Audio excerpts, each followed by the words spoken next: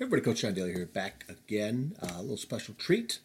I'm resurrecting an interview I did with our superintendent, Dr. Joe DePonio, and he gave me an interview for my leadership students just a couple months ago. So it was during kind of toward the end of the school year for my seniors. We were fully at home, working as best we could through the pandemic, and so a lot of that is being discussed in this interview. But I want you to focus in on the lessons and the stories that you can gain some insight from this man. He's a caring educator. He's done a great job leading us through these times that, there's no playbook for this. There's no set of rules or a manual on how to get through this stuff. But Joe is a very dear friend of mine. He's a great boss to work for. He loves getting back in the classroom, and unfortunately, as we talked about at the beginning, this was on a Zoom call. So we weren't in the classroom together, which he really missed. But the essence of this interview is really powerful. And I think you're going to enjoy learning a lot of things from him. And place yourself in these seats in a classroom, being a senior, and maybe trying to have some empathy for them as they have graduated, the class of 2020, as they have graduated into a world with even more uncertainty than ever before. We all graduate with uncertainty and worries and concerns when we are in high school and leaving, and as we get older. But this year takes the cake for that. And so take to heart the lessons here. Take some notes, and I bet you can find some nuggets in here that can help you, and maybe somebody you know too, that you can pass this on to. So again, be gracious if you could leave me some kind words here. Reach out. I will put some contact information for Dr. Joe DePonio in the show notes, so you can reach out to him too if you want to. But again, pass this along. Share some stories with us too. And again, you know where to find me. Look in the show notes. There won't be the usual wrap up at the end. We'll just go right to the music. But I hope you enjoy this, and hope you guys are well. Take care of yourselves and each other, and enjoy this interview with Dr. Joe DePonio.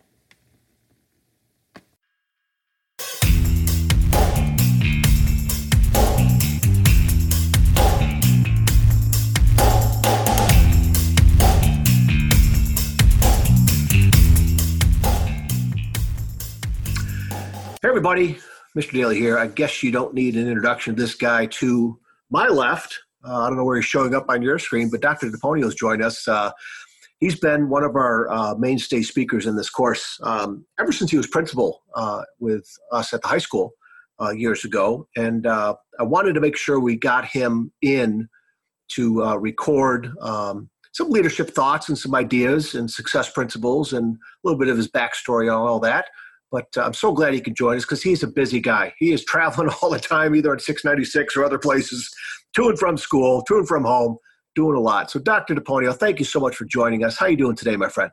I'm good, buddy. I'm good. Thank you for having me. And it's a pleasure to be able to speak to the class of 2020 and your leadership class. And boy, I wish I was in your classroom right now doing this rather than via a recorded Zoom session, but yep. It is what it is. So. Yep. So do I. I wish you were there with me and all the kids, and I think we'd have a more connection, a better time, I think. But this is going to suffice because this is all we got, and like we were talking about before, things could be worse, and we are blessed to have a roof over our head and to be with our family and to keep moving forward in this. So. Now, originally, you are from Michigan, correct? I am, yeah. But you went to college out of state. So why don't we back the truck up a little bit? Tell the kids where you grew up, what kind of family did you grow up in, siblings and all that, and what were you like as a kid with athletics and having fun and probably getting into a little mischief once in a while. But whatever you want to share with them would be great. So, yeah, I grew up on the west side of the city. I was born in Royal Oak and grew up in that area. Went to elementary and middle school. obviously high school, went to, as I don't know if you've shared with the class, but went to the arch nemesis of your alma mater, Catholic Central.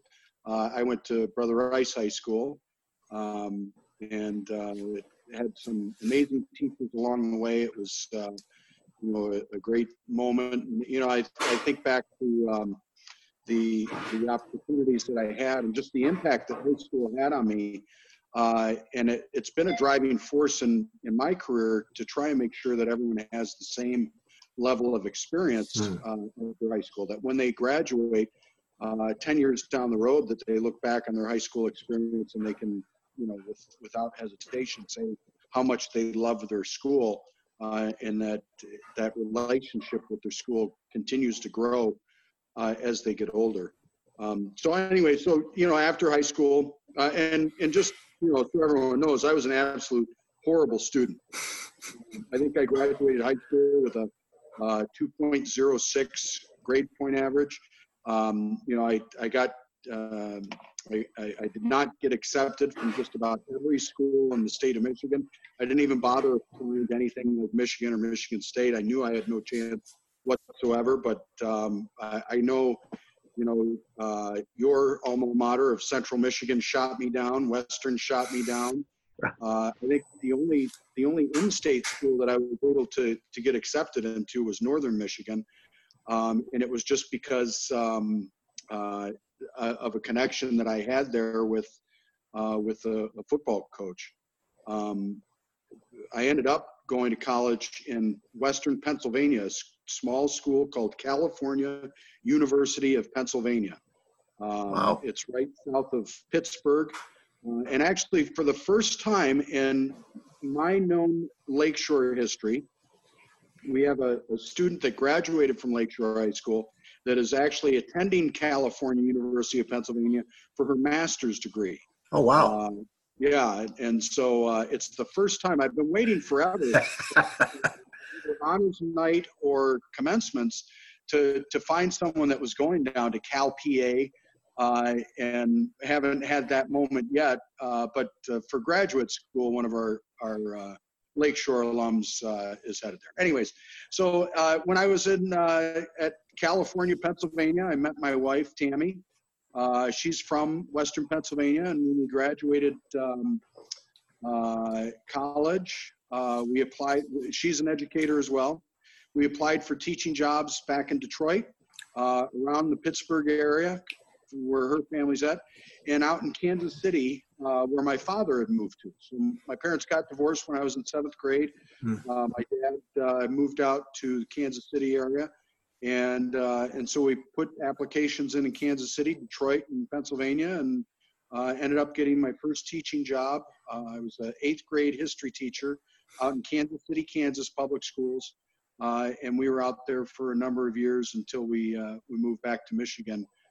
Back in, I think it was around 2010. So I got 3 kids, 2 of which are out of high school, and 1 is still working his way through high school. My oldest son, Dominic, is 20. My daughter, Natalie, just turned 19. Wow. And then my youngest son, Nico, is 16. So we're just, we're trying to survive in this time. We got 2 dogs, Bailey and Berkeley. And they bark way too much right now, and the kids fight too much right now, and everything's a little bit crazy. But when you stop and think about it, you forget to count your blessings. It's an easy thing to do, because I know that a lot of people are going through really, really tough times right now. Absolutely. And so you try and keep that in mind every time a dog barks and it wears you out, wears on your nerves. You think, things could be a whole lot worse. So. You probably need to have, you should have told me that 15 minutes ago, because our dog Kirby, a delivery truck's outside or some little noise, he is just letting the world know that he's on guard, and he's taking it easy right now. I don't know if we can. There he is. He's resting right now, so I hope that continues.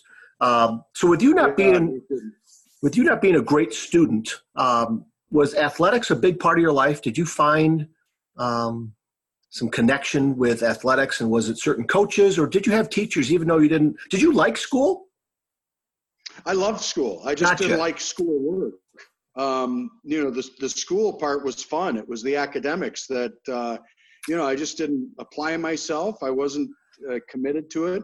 I think back on it and I think, boy, if I had really applied myself, I think I probably could have gone to some impressive places. But, in the grand scheme of life, it's not necessarily about, your diploma and what's said on it. It really is how much you're willing to roll up your sleeves and work through difficult situations. I had an aha moment where I realized I had screwed up the chances of moving on to college.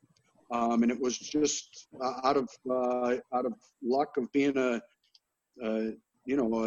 decent wrestler that I ended up getting into college and able to move through that. But, I loved school. I loved my teachers. And I know that I probably disappointed a lot of them because they counted on me to get some stuff done. But I would, if there was a party to go to, I wanted to go to it. If there was, just hanging out at someone's house rather than doing homework, I was interested in that as well. It's not that I was anti-school. I was pro-school. I loved school. I was just anti-school work. I was anti-work ethic. But everyone has their moment where they wake up and they realize, if I want to move on in some sort of positive direction, because I know eventually I'm going to have a family that relies on me. I'm going to have bills to pay. I've got to take care of those responsibilities. I got to have something to back that stuff up. Yeah. And really, Mr. Daly, the biggest thing in my life was I had some real strong driving force teachers and coaches that I think I know were frustrated with how I was doing from time to time, but they never gave up on me, and they would constantly be pushing me. I think of some of those names, a guy like Mr. Major, Coach Popson, who I know you're familiar with, Coach Fracassa. I had Mrs. Pinnock, my fifth grade teacher, and those people really played a huge role. And so just a little bit about Mr. Popson. Here's a guy who for whatever reason, and I know, later in life, I've come to find out that he did this for just about every kid that he came into contact with, which was amazing to me because he loved you like you were his son. And he would get after you like you were his son. He knew when to wrap his arm around you and give you a hug, and he knew when to wrap his arm around your neck and give it a squeeze. But it was a person like that just kind of takes you under their wing and says, if you want to be successful in life, it's no secret. You work and you work and you work and you take care of people and you be a decent human being, and things usually end up being pretty good. But if you're not the nicest person and you don't work the hardest, life can be a little bit challenging at times. And he was one of those people that really drove that point home. Yeah, absolutely. I remember when you and I first met when you started as principal at the high school. It was one of the first days. I walked in the office and you were out there talking to people, and so I introduced myself. We started talking, and kind of this little back and forth about background. And when you said you went to Brother Rice, I just kind of remember standing back and we looked at each other, and you knew right away that I went to CC, and we've had a lot of fun with that. And then, you throw Dr. Lip in the mix going to De La Salle, and that adds a lot of fun to the building there for a few years. Then later on, for the students that might not, fully grasp it, it's Lakeshore Lakeview is the equivalency of Brother Rice Catholic Central. Absolutely. Only it's like full testosterone because they're both all boys schools. And yes. So, you throw that into the mix and it's just a big bunch of knuckleheads disliking each other. So absolutely. Anyway, yeah. And I went to school when CC's campus was in Redford on Breakfast Drive. And nearby in the city of Redford, they had a street called Beatrice, Beat Rice. Right. Those signs would get stolen all the time. Yes. And they're passed down through generations. And I remember Yeah. when CC moved out to Novi at their current and probably final campus site, at the Planning Commission in Novi. Might have been Father Renoletti at the time, asked the panel, the city commission, do you guys have any streets named Beatrice in the city of Novi or in this area? Because we got to fix that. And of course they don't. And so, but those signs just really are just bringing back some great memories. And I know they are for you. Sure. Yeah. So when Dr. DePonio and I, probably one of your first years there, we started kicking around this whole idea of one-to-one learning and getting technology in the classrooms.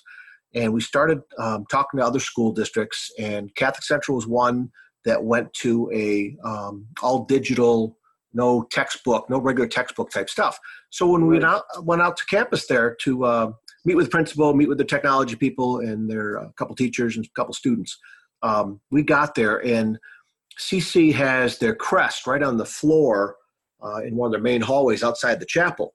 And so we get there, and I told Dr. Ponio, I said, listen, the seniors of the first class, when they opened this place up, started a tradition that you cannot walk on that crest. You go around it.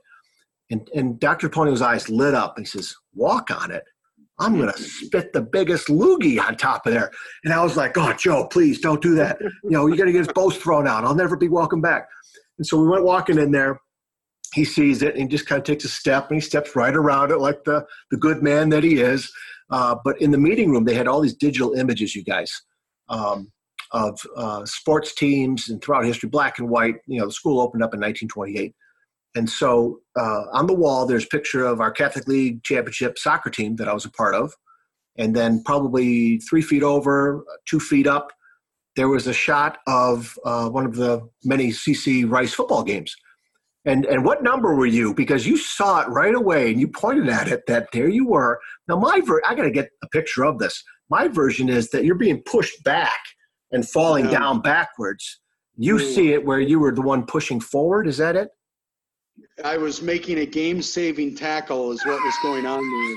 And it was a head scratcher because clearly I was the dominant player in that. And why they would put that on their wall is beyond me. But that was quite a small world moment where here we are, brought together by work, and we realized that we're just a few feet apart, chronicled in the history of your school there. Yeah, absolutely. That was cool. That was awesome. So that was a great moment. We had a lot of fun with that, and we still do. So with Mr. Popson, when you graduated from Brother Rice, was it like, yep, I'm going to be a teacher. I'm fired up and ready to go. When did that light switch get turned on about being a teacher and the subject matter and all that? And have you done any coaching too? Yeah, so it was before I graduated high school. I want to say maybe my freshman or sophomore year of high school that I knew I was going to go into teaching. Nice. I had such great teachers and I wanted to be them. They were that kind of person that I thought that's the kind of person that I want to be. And I had heard, you always hear, well, teaching's underpaid and underappreciated and it's difficult work, which all of it is absolutely true. But when you talk about what is most rewarding, I could see for those teachers, for guys like Mr. Popson and Coach Fracassa and Mr. Majors and Ms. Pinnock, that they weren't necessarily doing it just because they wanted a big paycheck or they wanted to be,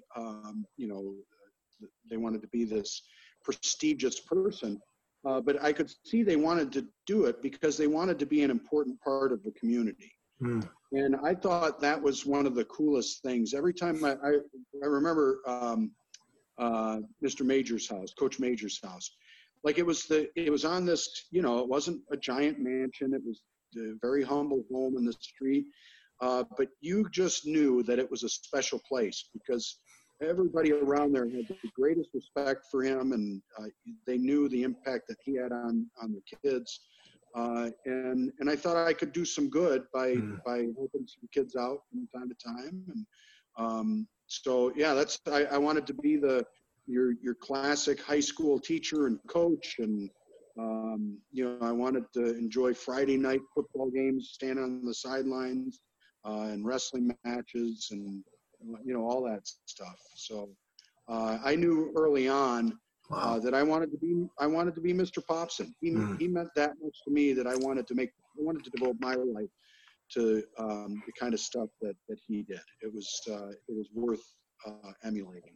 That's awesome. And the other connection, there's a lot of connections here between he and I, you guys, that we found out over the years of when we start talking about Mr. Popson. I knew exactly who he was talking about. I grew up with Mr. Popson's son, Matt, who also went to Brother Rice, but the two of us, we met at Kmart at Telegraph 12 Mile. And I remember going to Mr. Popson's, the Popson family's house, spent the night once or twice, had dinner with them.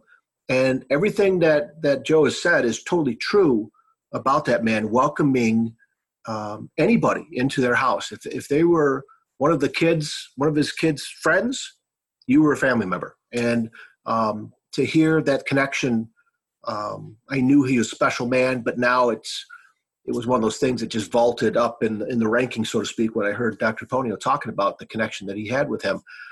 So at your grad party, Mr. Popson gave you a card. Yes. At first, you were all fired up about it. Yeah, go ahead. You saw it. Look at this. He's got the prop. I have to give me 10 cents. My wallet. I was reaching for my wallet. It's actually in the other room. All right. You start. I'll fill him in. Yep. Hold on. I'm still here. Yeah, you got it. So when he was talking about this, the first time he spoke to our leadership class, okay, I don't know, I can't remember the kid's name, but the kid was sitting in the front row, and Dr. Ponio looked at that kid, go down to my office, tell Mrs. Imbernoni that you need to go into my office, top drawer, left-hand side, grab my wallet. And the kid did, comes back, and just like you're doing now, what do you have that Mr. Popson gave you? So at my graduation party, he now mind you, this was in 1989. So we're talking. I don't even know, what is that? 30 years now. 30 for you. I graduated in '84, so that's 5 years older than you. I would have pegged you for graduating in the 70s or even 60s. Thank you, Dr. DePonio. That's what this will do. For you seniors, and hopefully you can experience a great graduation party and experience a great graduation. We have every intention of making sure that occurs. But just like any other kid, you have a graduation party, friends come up, family comes up, you get your card. The first thing that you're opening is you want to open it up, $20 falls out. Yay, that's good stuff. So I opened up Mr. Popson's card and out falls this poem. And this poem talks about how your thoughts will determine your destiny. If you think you beat, you are. If you think you dare not, you don't. If you'd like to win but think you can't, it's almost certain you won't. Life's battles, sooner or later don't go to the stronger or faster man, but sooner or later the person who wins is the person who thinks he can. Mr. Popson saw in me a lack of belief in myself. He found the perfect poem that he wanted me to read on a regular basis to really drive home the point that I have to believe in what I'm capable of doing. And if I do that, I will be successful in life. And I've carried this poem with me every day since I was an 18-year-old kid. As you can see, it's falling apart, it's worn out. Of all the things that I have in life, John, this is right up there amongst the very highest things. Wow. And of course, I'll pass this on to my my kids at some point. I'll make a copy for all three of them so they can have that. But I think about all of the things that I've spent money on since I've been a grown man and had a job and all that. And here's this tiny card, laminated and barely held together, that has more value to my life than almost any material possession that I have. Wow. And I'm sure some of you out there will hear that and you'll think, well, you're an idiot or whatever. And I am an idiot. That's very true. But it's things like this that I think really capture what's important in life. And I think a lot about what's going on right now and how difficult all of this stuff is, and that it's robbing people of a lot of moments, but it's also robbing, it's robbing people of what's most important, which is life itself. And to me, I guess this is another symbol of that, a lot of things can be replaced. It's the irreplaceable moments. It's the irreplaceable relationships. It's things like that you really have to dig deep and start to appreciate, especially in this day and age. So, here's Mr. Popson, who's been gone for, several years now, who continues to provide lessons in my life and provides, something always to reflect back on of just how lucky I was to know such a great, great man. So thank you, Mr. Popson, once again for another lesson. Well, love that. And I love how you have held on to it. And I love how that still drives your life. A lot of what that says on that card, and you spoke so perfectly about, there's plenty of times in life that we have to believe in someone else's belief in us in order to move forward and do things. And he had that for you. And that's fantastic. And you are still that educator, taking those lessons and helping so many other people out. There was a young man that you told us about before, when you were a teacher in Kansas City, that really kind of connected with you, that you spoke about. Ike, was it Ike Hilliard? Yeah, that's right. Yeah. Share a little story of what he meant to you and that connection that just probably really fortified you as an educator of somebody that you were in the right spot. Yeah, he was an 8th grader at Eisenhower Middle School in Kansas City, Kansas. And, when I first moved out there, I'm thinking Kansas, there can't be any urban inner city areas in Kansas. It's all wheat fields and, farmers and stuff like that. Well, Kansas City, Kansas is as rough an area as you could ever imagine. A number of streets, in Detroit. And the school I was in was an urban school district. It had close to 100% free and reduced lunch, which is I guess, an indicator of, an area that might be a little bit more challenging than another. And I got to know this kid, Ike Hilliard, who seemed like a great kid, but you could just tell he needed some help. He didn't know how to handle conflict. He didn't know certain things that you would just take for granted if you're raised in a home that is constantly teaching you. And he needed a lot of basic things. He needed like clothes and food and things like that. And he was a heck of an athlete as well. And he was a smart kid. But you couldn't get past a lot of the calluses that had formed in his life. He had a tough life because he had a tough upbringing, and he never had moment for rest, and he never had moment for joy. And I think because of that, he developed this really tough skin that made it hard for Ike to be who he could be. Wow. And I'll tell you, I drove him home after practice on a number of nights, and I just don't know how anyone could live in the environment that he lived in. And for him to be decent the way he was, even though he had his moments. I mean, he had some tough times because he had to be a tough kid growing up in a tough area. It just made you count your own blessings, and then think, boy, if he was raised under different circumstances, or he was in a different situation, what sort of opportunity would he have?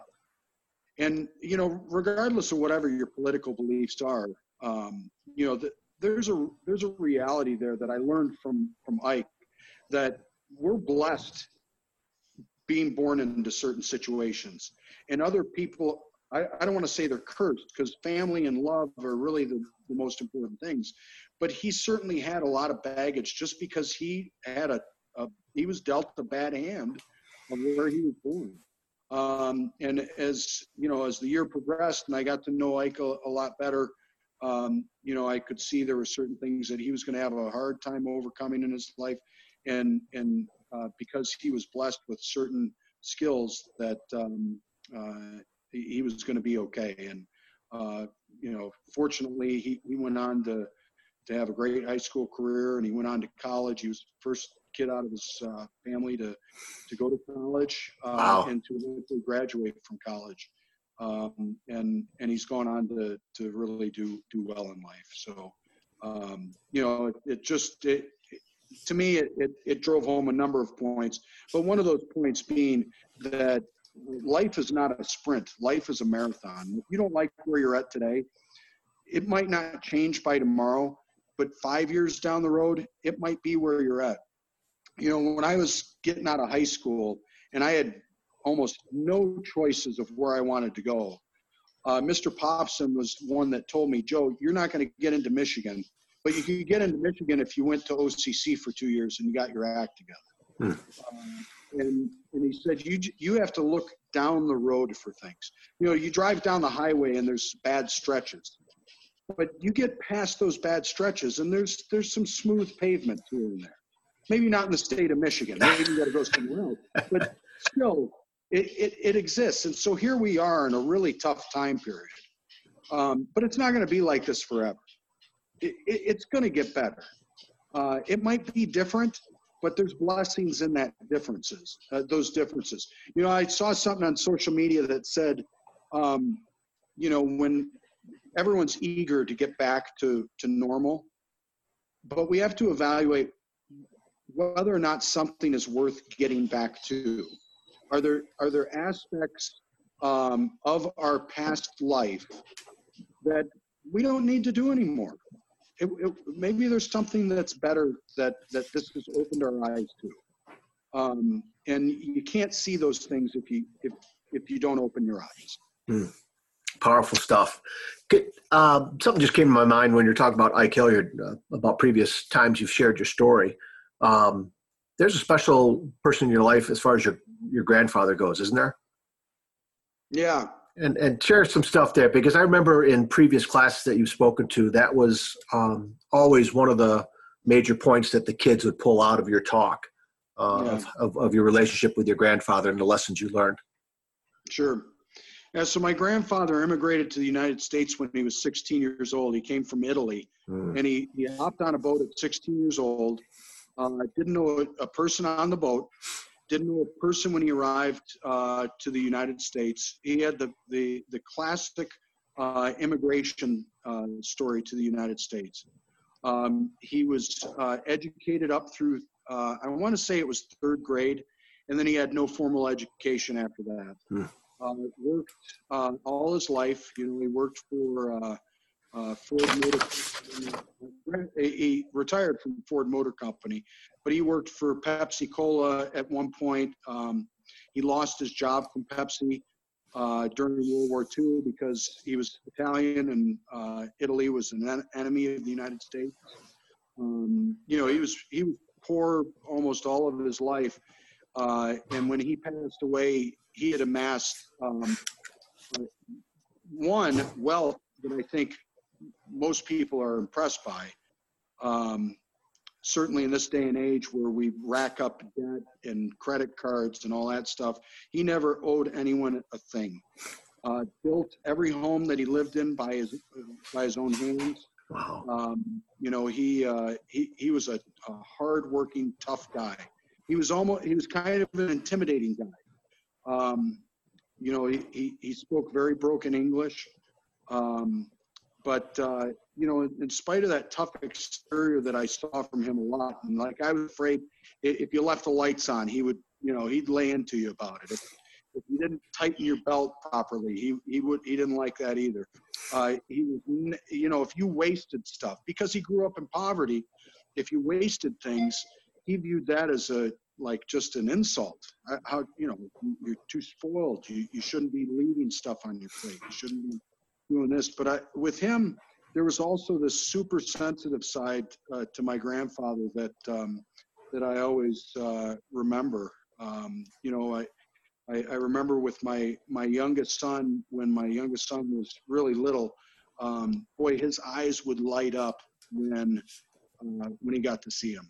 He just loved to hold him, and he loved to to pinch his cheeks, and he loved that. And when my grandmother got really ill, he took care of her like you can't even imagine. And here he wasn't in the best of health himself, but all of that tough exterior that, again, I think maybe he had to develop because he grew up in tough circumstances. It all went back to this basic level of humanity, love for your loved ones, caring for your loved ones, making sure that their most basic needs are being met. And so he's a guy that, you know, he talked about, you know, a number of things that I think, you know, mean a great deal to me. Things like, you know, service to others before you take care of yourself, and everything. If you're going to grab a piece of pizza, make sure everyone around you gets theirs first and take yours last. If you're going through a door and you're with a group of people, let them go through the door first. And to me, that's symbolic of greater things in life. What can you do for someone else before you do for yourself? Lack of selfishness. You know, he talked a lot about sharpen your mind, be as smart as you can be. And here's a guy who had a third grade education. But boy, he could fix anything, he could do anything, and he managed money like you can't even imagine. Sharpen your mind, he would say. He'd say strengthen your body. Like, you don't want to be weak. You want to be around for the long haul. And he lived to be 96 years old. So, you know, he prepared his body for the long haul. Wow. And he would say, soften your heart. You know, be the kind of person that can feel the emotions of others and love those people based upon what they need. So, you know, the whole idea of sharpen your mind, strengthen your body, soften your heart. I think those three things that's a pretty good way to live your life. If you do those three things, I think when you're 96, if you make it to 96, you can look back on life and say, boy, that was pretty good. Wow, and that's more importantly, everybody around you will say, I'm sure glad that I was able to know that person. Powerful stuff. I'm glad I remembered that story to ask, because that made just a huge impact on me. Did your grandfather ever say why he left Italy in the first place? What was the driving reason that 16 years old to get on a boat and cross the Atlantic Ocean? You didn't know anybody. You could only carry so much. You know, your pockets are only so big that you could put stuff in. And then to wind up having a family and just making things work to where that one decision influenced so many more people. Look at your life, look at your kids, look at just everybody. Yeah. So to clarify, my great-grandfather, his father was already in America. Okay. He came over here first, Pasquale Di Ponio. And he was here for a number of years until he made enough money to send for my grandfather. Gotcha. And so slowly the family came over. They couldn't afford for everyone to come at the same time. Man. And so, but when they made that trip, I mean, I think of our exchange students that were trying to get back to China right now. Yes. And how fearful their family is and how fearful we are to put these 16-year-old kids on a plane, direct flight from Detroit to Beijing, but we're afraid to send them. Here's a guy who's going to land in New York City by himself after traveling, I think it was like 20-something days on a boat, sailing across the Atlantic Ocean. And here now, they finally land, and he's got to find people. He's got to find how to get from New York City out to Detroit. Could you ever send your kids to do that? Nope. I couldn't do that myself now. No. We have a hard time, we got to drive out to Lansing. I got to have Waze on and Google Maps. And, oh, goodness. Yeah. Oh, God. I'm always mesmerized. And I really, I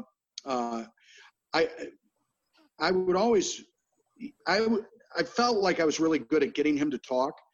And towards you know, as he got older, I started to record, and cell phones became more readily available. Yes. I started to record our conversations. I'd ask him about his years at Ford. I've got this great story recorded about when he was hungry and he was in Italy. Him and his brother would just go out and they'd look for birds' nests, and they'd either try and find eggs out of the bird's nest, or they'd try and make traps to catch the birds. And they'd bring these, you know, like, I don't know, random birds back home, and their mom would then make some sort of meal. Oh my God. Oh, and I wow. think, so, like, why did they come to America? It was economic. They wanted a better life, and the United States was the land of opportunity for them, as it continues to be today for a lot of people. That's right. Yeah, his stories were just were unbelievable. His years at Ford, he had great stories at Ford. You know, just so many different things. It was, you know, I don't ever. I look back on my time with him, and I couldn't be more thrilled to have his name. His name was Giuseppe. My name's Joe. You know, to be able to share those stories and to be able to tell those stories, and that I've captured those so that you know, so that my family can look back on that stuff as well. Powerful stuff. And that just, you know, part of that leadership, the servant heart, realizing things are bigger than yourself, you know. I always want our seniors to remember, now's the time, especially if you're with family or you're going to get to see them later this summer, ask questions. Ask questions of grandma and grandpa, older aunts and uncles, and everybody, because there's a wealth of knowledge there. You got a couple extra minutes here for a couple questions? Okay. A couple things I want to just throw at you. This is not scripted or anything, and this hasn't been part of his story from before, but throughout all this, what's something you miss that surprises you? And then also, what's something that you don't miss that surprises you? Well, I mean, the thing I miss the most is being able to pop into the schools and see everybody, to see our students. I mean, it's heartbreaking to see the senior class. And I was actually driving through a neighborhood today, and I saw one of our seniors who was turning 18 today. You know, they made a little sign outside. So, you know, I honked the horn and talked a little bit with her, see how things are going. You know, that's the toughest thing. I just missed the routine of getting up and going into the office. You know, I shaved today for this. Actually, I showered today as well for this. Nice. But you know, I'm sure, like a lot of people, days go by, and you know, it's easy to get into a rut. You start staying up too late. You start watching something on Netflix, and you know, the next thing you know, it's 12 a.m. and I'm normally in bed by 10 at the latest. Yeah. You know, the things that I don't miss, that I hope we don't go back to. I think there's been a tremendous amount of innovation in how we deliver instruction and how we, what we're asking kids to do. Some of the things that I've seen on social media and in discussions with teachers and students, I hope we don't go back to tradition, because I think traditional is not something that has the same value as it once did. You know, if I want to know something about anything, actually, I'll tell you just a real quick story. We have a hunting cabin up north, and we've been talking about building a pole barn. And so we kind of staked it out where each corner of the place would be.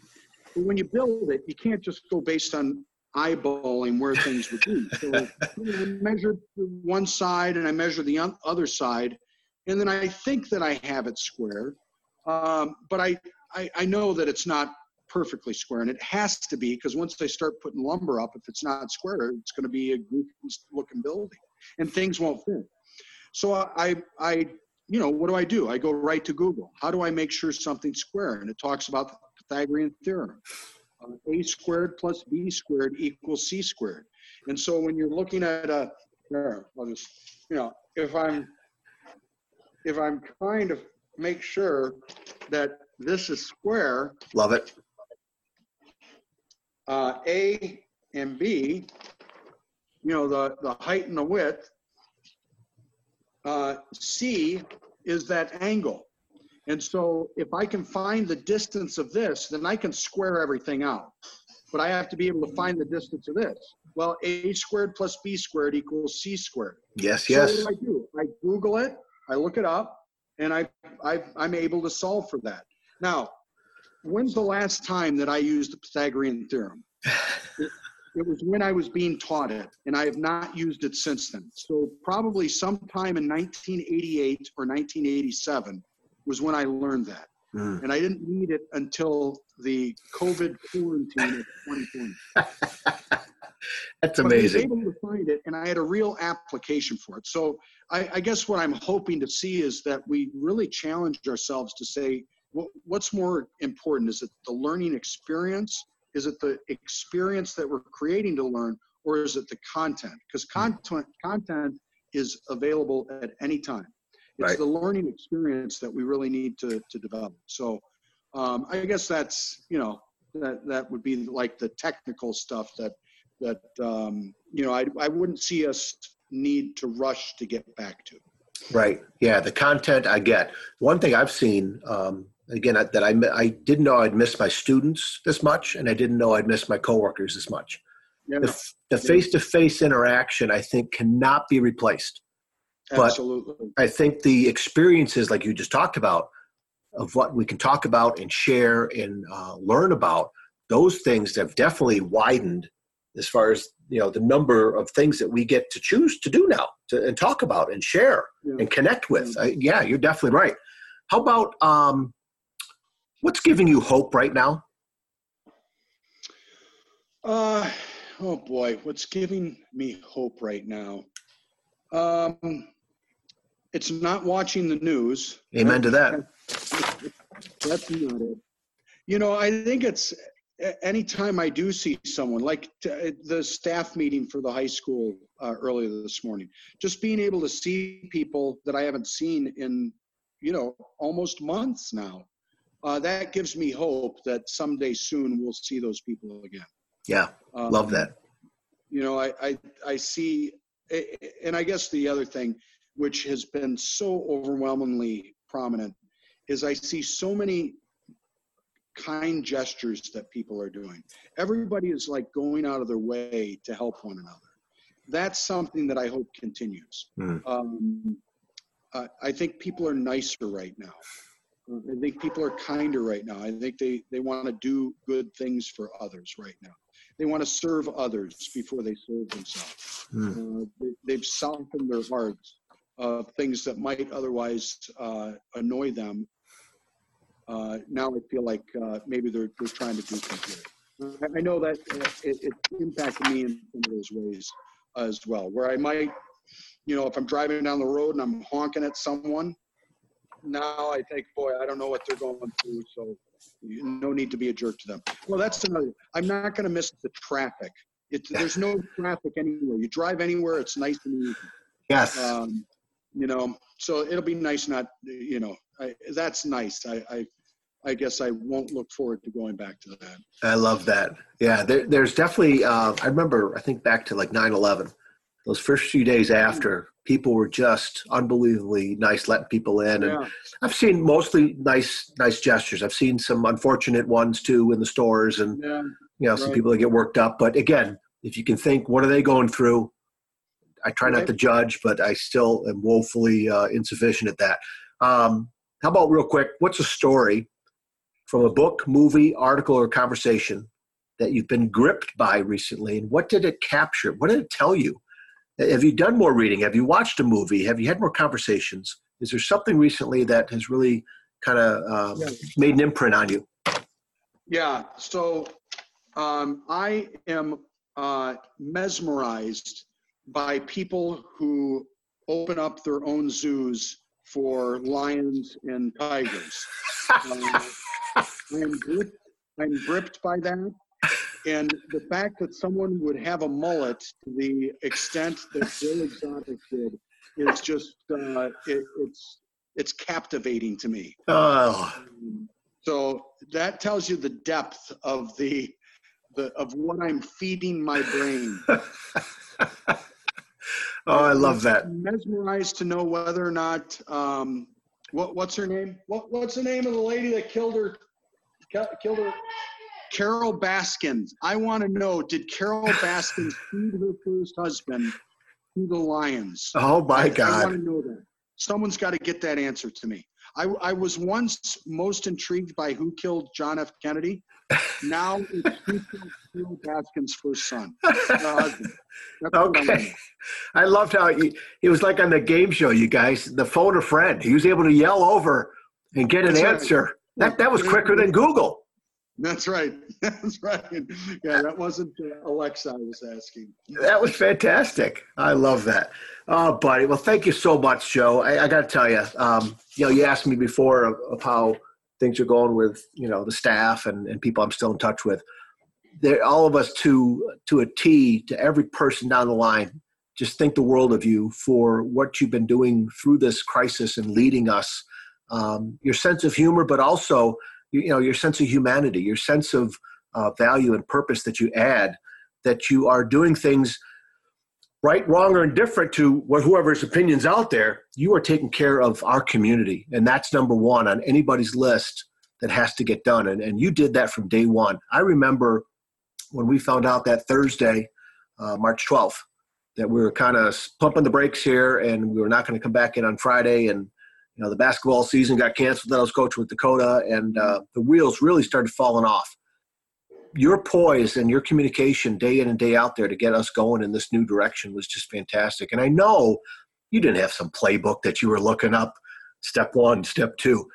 You were going by heart. You were going by what you thought was right. And again, the service leadership that you have that mindset for was leading the way. And so it's not surprising to me, knowing who you are and knowing a little bit about your backstory. But I think a lot of people don't know that, and that's why you do what you do. So things are going as great as they can be for us because of you. So I definitely wanted to thank you from our staff and our students too.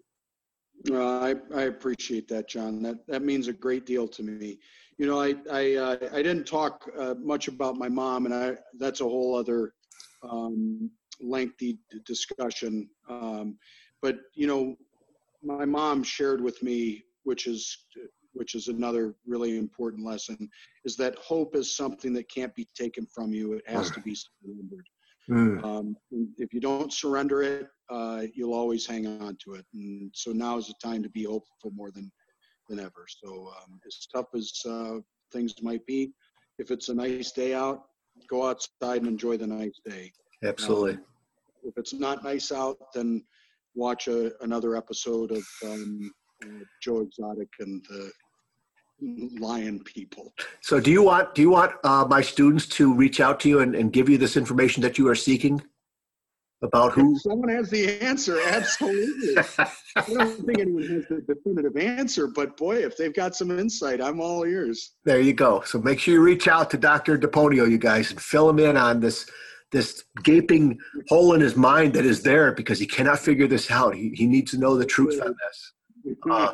That's awesome, Joe. Well, thank you so much, my friend. And maybe there'll be some other time you can share some other stories. And I know the kids appreciate it. And, is there anything left to say to our class of 2020 and something from your heart? Because I know this is nobody signed up for this. Nobody planned this to happen. But this is a unique group. And I've been telling some of them in some of my feedback, you're never going to forget this. The class of 2020, and my wife brought this up too, they were born right around or right after 9/11. Right. And now as they're finishing high school and starting adulthood, this curveball has been thrown at them too. Mm-hmm. Two unique, history moments of our country, of the world, really. Mm-hmm. And they are part of both pieces of it. So is there a couple thoughts to end this that you wanted to share with our seniors? Yeah, you're part of being, a part of the Lakeshore history. This does not erase it. I again want you guys to know that we'll do everything we possibly can to make sure that all of those rites of passage that you have earned or entitled to, that we're going to make sure that those things happen again as best we possibly can. We've talked about a number of different scenarios that we hope to pull off here in the coming weeks and months. But I just want you to always remember that, the DNA that you have in you is partially developed by Lakeshore, and Lakeshore's DNA is developed because you were a part of it, and no virus can ever erase that. So I appreciate everything that you guys have done, and we'll continue to look for ways to celebrate the accomplishments of your class and the contributions of your class. And if that means we do it tomorrow, then we'll do it tomorrow. If that means we do it in a year, we do it in a year. But I can assure you that it's going to get done. So for any of you that might have thoughts or ideas, or if there's anything that I can do, you want me to come over to your house, you gather your family together, and we have a commencement for you at your house. You tell me when and where, and we'll be there cap and gown and with the diploma in hand. If we want to wait for to get together, which we certainly will do, then we can wait. Love that. Love that. Thank you so much, man. You almost sound like a science teacher there for a moment. No science teacher. All right, buddy. Can you hang on a quick minute here? Yeah, absolutely. Okay, cool. Thank you so much. All right, you guys. I hope you found that very, very insightful and a lot of value to some of the lessons and stories that he shared with you. And I know there's no bigger guy that is rooting for you as a class and as individuals for your future. And I just thank him again for spending some time with us today. All right. Take care, you guys.